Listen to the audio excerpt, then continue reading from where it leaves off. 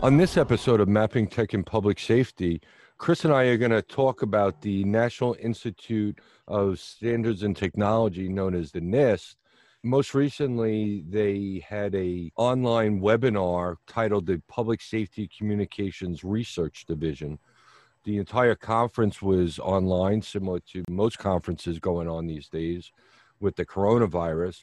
Unfortunately, I didn't get to see or spend much time on the webinars. Chris definitely spent more time than I did. Chris is going to talk about the various sessions that he attended, and I'm going to talk a little bit about the couple of sessions that I attended and get just kind of an overview of this seminar. Chris, tell us a little bit about the public safety communications research. Yeah, so it's kind of a neat, it's actually part of the National Institute of Standards and Technology. So this podcast will be laden with a lot of acronyms. I'm sure I'm going to mess either the structure, the names, or the acronyms up. So just bear with me. But basically the NIST is part of the U.S. Department of Commerce. And it's there's several offices. The location that is centered around the Public Safety Communication Research, which is actually a group within the NIST in Boulder, Colorado. And their goal and the name of this online virtual conference is the PSCR. So a lot of acronyms. Well, PSCR is, and it's weird, the PSCR 20, I'm going to add FirstNet here as well. So, and there's actually several FirstNets. But at least FirstNet is FirstNet. No, FirstNet, there's two FirstNets. Okay, there's FirstNet AT&T, and then there's FirstNet, that's the authority that manages the dollars associated with the next this project. But at least it's not something like the FTNT. That could be. I don't know. So anyway, so bottom line though is, even though it's a heavily acronym-laden group and the process, it's doing some amazing work as far as facilitating good uses of technology in public safety. That's law enforcement, fire, search, rescue, emergency management, the whole spectrum.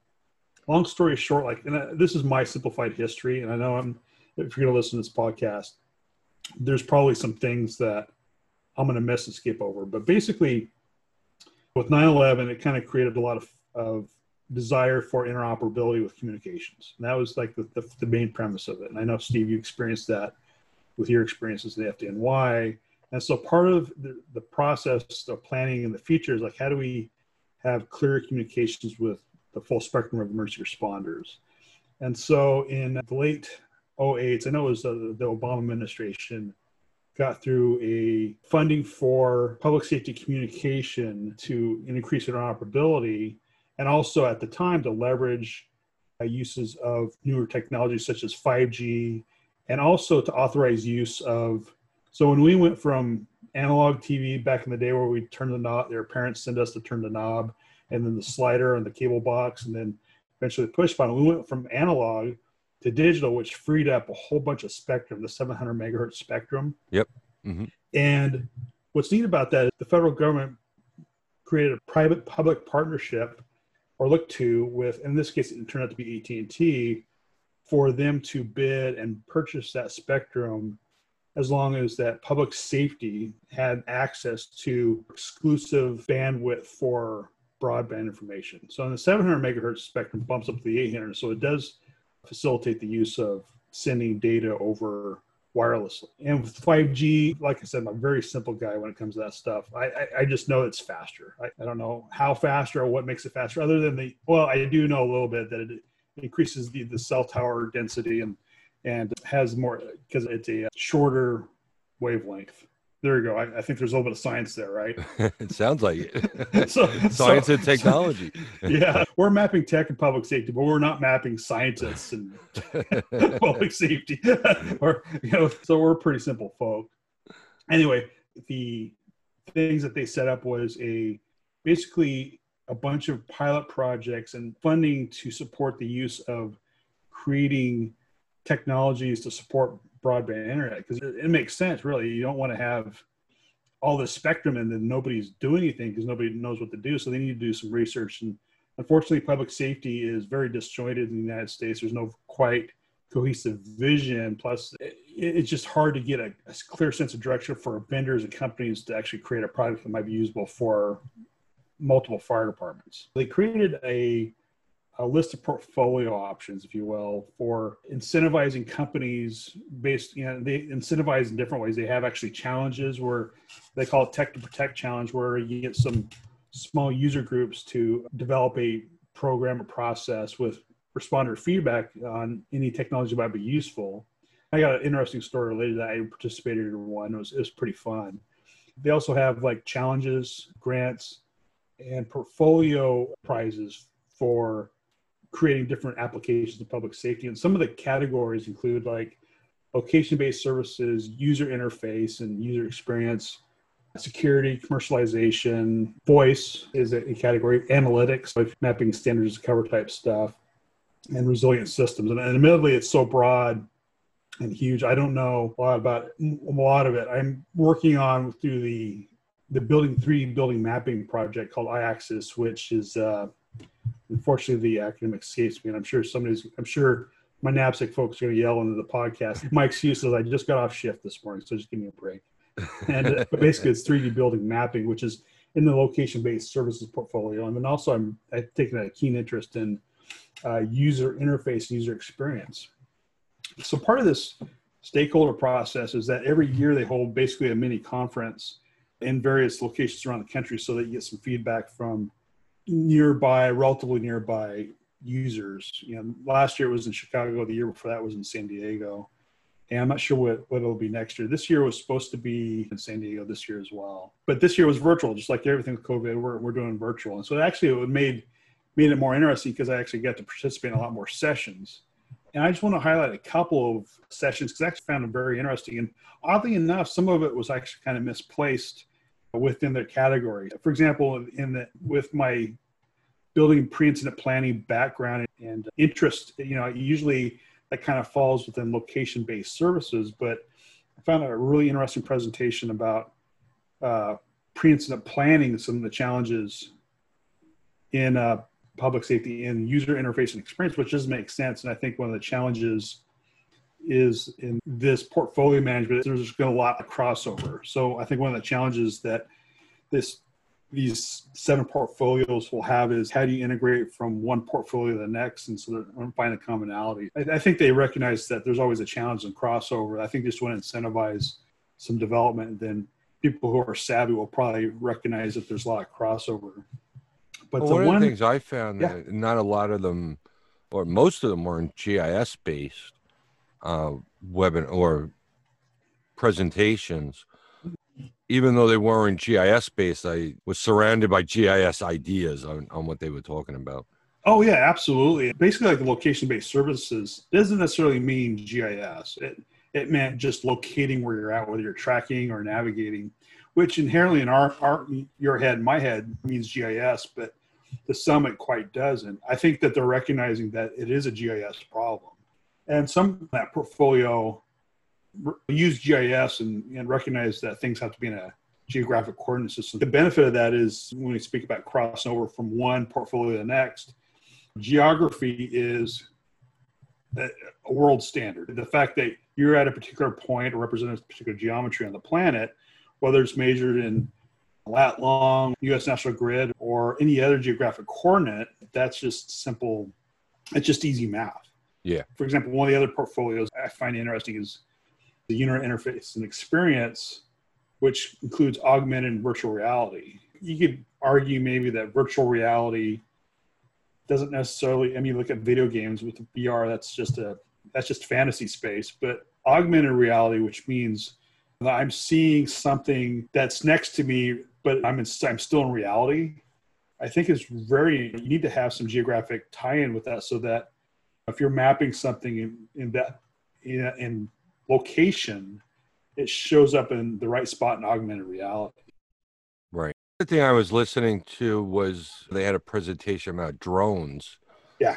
And everything they were talking about with the drones was getting a drone up in the air, being able to see what the site looks like, what in regards to the incident, talking about stuff like being able to see various exposures or buildings around the incident site.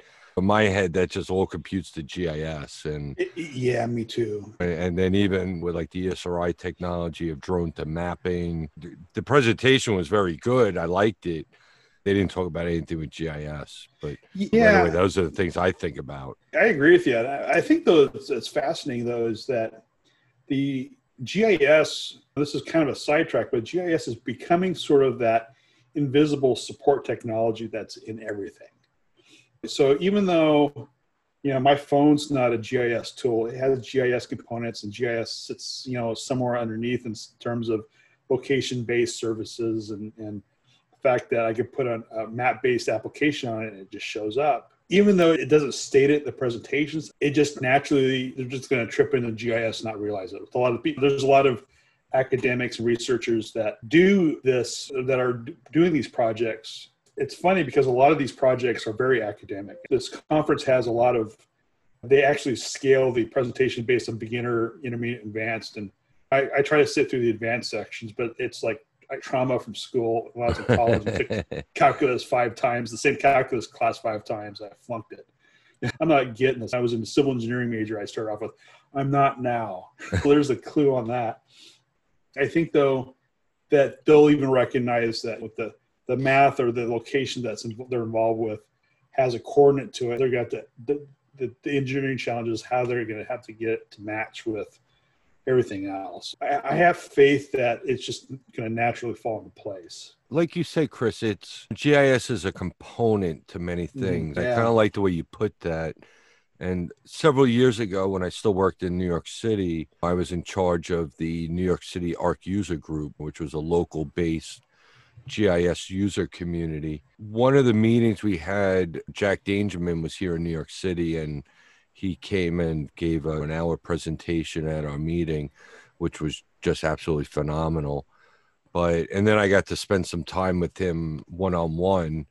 I actually brought him up via the number 5 subway train up to the New York Public Library and got him in there to see some of these old maps in their map division. Which is kind of cool because you figure that he's flying on his helicopter and then the fly up there and stuff. And, he's rolling the subway with you. Yeah, no, well, we were going to take an Uber, or a cab, but we couldn't. But the point is as we were talking, I forget the question I had asked him, but he said that one of his goals was to make GIS or geography normal. That's essentially what it's becoming. It's just becoming a part of everybody's daily tool. Anything from your phone, needing directions to somebody's house or a business or a location, or even the other day, I was up on the North Shore of Long Island with one of my kids, and we decided we wanted Starbucks. And I went on the Starbucks app, and I wasn't familiar with the area, but the Starbucks app has a map and where the Starbucks are located, and you click the button and it turns over into my Apple Maps and gives me driving directions. Yeah. This is something we talked about early on in the podcast. With the younger generations coming up into the fire service and EMS and law enforcement, these are things that are just absolutely normal to them. And they don't know they're using GIS. No, nobody does. Exactly. That's perfectly cool by me. Like, I don't care what GIS is, but using these tools that me and Chris and public safety GIS personnel provide are great. And then, like I said, when I watch webinar with these presentations, that's where my mind revolves. They talk about drones, I'm thinking GIS. They talk about augmented reality, I'm thinking GIS. There were a couple of GIS presentations, but for the most part, I would say 98% of them were not. I'm looking at the website now, Building Virtual Reality. Same thing, integrating GIS with buildings that you have pre-planned and then using them in a virtual reality environment for training is phenomenal. Oh, absolutely. Well, I think one of the things, especially the more our job gets more complex and the harder it is to train on real buildings, and the fact also that, and one of the things that in the iAccess project that touches on is that buildings are a lot different now. And I know New York's experience, because I watch the YouTube feeds where you don't have most buildings that used to be built up until the 1980s were performance or prescriptive based buildings. So you just had this is the shape that your building could be, and it has to follow a certain shape. And what it made it easy for us is that there was some commonality from building to building. So like spec homes to spec office buildings, everything else, they're all kind of the same. And now you're starting to see these buildings that are heavily engineered and very different. And you got to go, man, I don't understand this building. Having that virtual reality or the augmented reality ability to take your existing building and infrastructure, training on it in augmented reality for, you get trained in the firehouse in the future. I'm sure in the future, probably 10 years from now, you're going to be training on buildings, like doing a search of an actual building in your jurisdiction, but it's located at a training station or a training facility further away because you can't get the amount of reps required to actually do a good job on it. So right. I think you'll see like the augmented reality, virtual reality stuff save money, because instead of like having a drill at the building that you want to drill at because it's unique, you just have a mini drill at it, capture the information on it, and then train repeatedly because you have the data and information. So you can train on different scenarios in that building and get used to it. I think it's really interesting. I kind of getting back to the presentations, I'll just touch on a couple, but just like this is freely available. So there's no cost to go to these. I think they call it the stakeholder meetings, the official meeting. So it's PSCR 2020. The digital experience is what it was called. But if you Google, and we'll put it in our blog if I get my button gear on the blog post, it will put the links to how to sign up and get information on the blog. But it's all past stakeholder meetings are publicly available, and this one's publicly available as well. So if you get a chance to sit down and go through them, it's very great. The one I thought was intriguing, and I didn't realize it was actually kind of related to some of the work I've done with iAccess, and there was a presentation in the user interface and experience section done by, it's called Prototyping 3D User Interfaces for First Responders.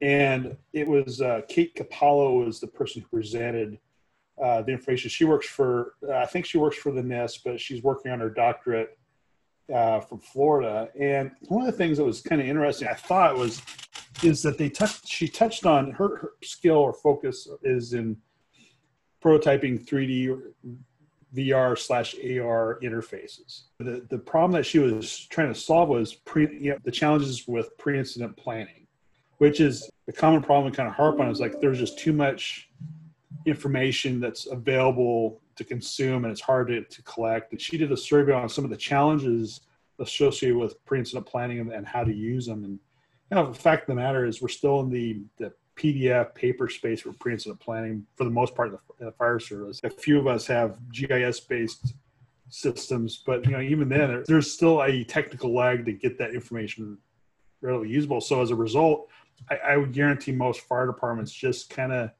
look at the building and just know where things are. It's starting to change. There's buildings that I would say are a challenge for some fire companies to get around in if they haven't been there several times. Plus the fact that some of these buildings, particularly here in New York, maybe not on Whidbey Island, but they're getting bigger and bigger. Yeah. And some of the buildings, when you're dealing with even a 6-story building, and if you're trying to put GIS data on it in regards to pre-planning, then that gets a little complicated. Trying to mark out roof access and standpipes inside the building. If you're just using that in a 2D scenario, that's where projects like you're working on with like interior space and the presentation about indoor mapping, that's where, as Chris and I were talking about, it's not just an icon on a map, it's the data behind it. So now you could be putting the standpipe outlet on the 5th floor, and you could put 5th floor in your data, identifying the elevator banks and staircases on the 5th floor. You could show all the data that's related to the 5th floor, even in a 3D environment as well. Mm-hmm. So that's why I think a lot of these presentations can all come together with GIS. There's a couple like the stuff I'm working on does some of that. First, do SizeUp, which is a company that they focus on pre-incident planning, and they're a really good company. They have a GIS-based component to it that has some floor querying. I'm really impressed with where they take disparate data sources and aggregate them into one common view. I think that's pretty cool. But kind of getting back to the interface, one thing she touched on was is how do you test a lot of this information and how well you're collecting it. She talked about tying it in with augmented and virtual reality so that, again, like we talked about before, you're training on it.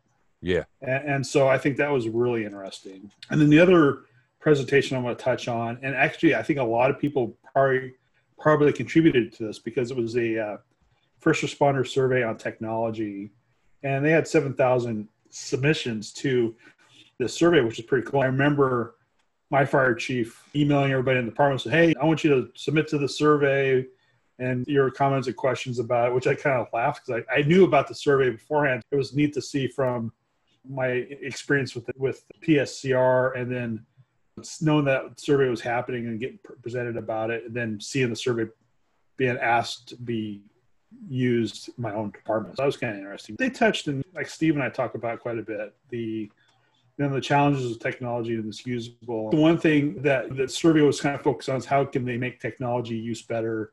What are some of the challenges, perhaps driven to maybe manage expectations a little, a bit from the public safety side. We have pretty high expectations and expect a lot from our technology because we use good technology on a daily basis. But I think we don't realize sometimes that the daily use technology we use is so good because it's companies like Google and Apple and Microsoft that are supporting it because they're supporting the whole world in their technology. Whereas we're a very small niche market. Public safety is very small for technology companies. We have to adapt to that environment and recognize, I think my personal soapbox opinion is that you do need that in every department, that super user that supports the management of making good technology decisions. You can't go to the local Verizon or Apple store and buy something for public safety. You have to have that person who's an expert do it, manage that stuff, just like you have an expert manage your fire engine specifications or your ambulance specifications or your patrol car specs. You need the expert within in-house that does support that implementation. And it could be a technical user on the line, or it could be somebody that you hire that has experience in both. So those are the kind of the two presentations I wanted to highlight. I'd recommend that anybody get a chance to kind of go through and check out many of the presentations. And it's kind of highlighted, the on-demand sessions are highlighted through the 7 categories or the 7 portfolios. There's going to be more to follow. We'll probably talk in the future more of my iAccess experience as time goes along. One of the things that was the virtual conferences I've been liking about them is the fact that you could go back and watch these things over and over again. We talked about this during the ESRI virtual conference. When we're actually out there, it's very hard to get around to see everything that you want to see. Yeah. And it's the same thing with ESRI. They have these presentations even now, even though the conference is over, where you could go back and watch them, or ones that you missed that you wanted to see, you could watch them. Now the PSCR is doing the same thing. I will say it's kind of a small little point, but I attend once a year a project management virtual seminar, and it's always a virtual seminar. It's not just because of coronavirus. One of the things I always liked about it, though, is when you log into the website, it looks like a mini conference center, and it signs up, and you click on where you want to go, and then within that room, you can pick the different sessions that you want to see, and that's the way the PSCR set it up. Yeah, and I really like that format. I know it seems silly, but it does. But it's intuitive. You could tell that the ESRI conference was very, very polished, but it was very hard to navigate. We were complaining about like, oh, like, where's that session at? And then I search it, and I thought I bookmarked it. Then my login was wrong. I'm pretty adaptable, but I was like, holy smokes, I can't. Granted, they did a great job in the short period that they decided to cancel the in-person and go virtual. The one little complaint, like you were just saying, Chris, was the navigation. So at the main point, though, is, hey, you could go back and watch all these things. That's what I'm really liking about the virtual experiences. Here's a good idea for the ESRI conference. What they need to do is a 3D map of the convention center in San Diego. And that's how you navigate. You navigate that 3D map. Yeah, that would go cool. to the conferences. And so you can go back to, because that's, hey, if you're listening, There's the money idea right there. Well, maybe we should delete that part out and keep that to ourselves. Somebody's gonna be stealing our idea. Oh, they could totally do it. They could totally do a 3D building map, put it in the scene and stuff. Hey, you want to go to our conference? You zoom in, Yeah, and you're going to like you're in the exit floor, or you're going to hall 8, the far end for the plenary, and you're just going in. But hey, you're walking around your 3D map of what. I bet you they're going to do it. That's such a good idea. How awesome would it be to navigate your product in your conference? Exactly. That would be awesome. Going back to these other conferences, though, and I'm sure there's going to be more fire conferences and law enforcement conferences. I think it's very important to think about, you go to a fire conference or a law conference or emergency management, NG911 conference, whatever it is, there will be a lot of non-GIS presentations. People should always keep in the back of their mind, whether they're a GIS person or not, how can this fit into GIS? If I don't know how to do it, bring it to Chris Rogers in my department, or Paul Dougherty in my department. Any person that's doing GIS in your community, have these ideas and say, I have these thoughts and how this could fit into GIS. And kind of like the two guys from Houston PD, they were saying they got so many ideas of what to do from once they started putting out products, people were coming back to them and say, oh, can you put this in there?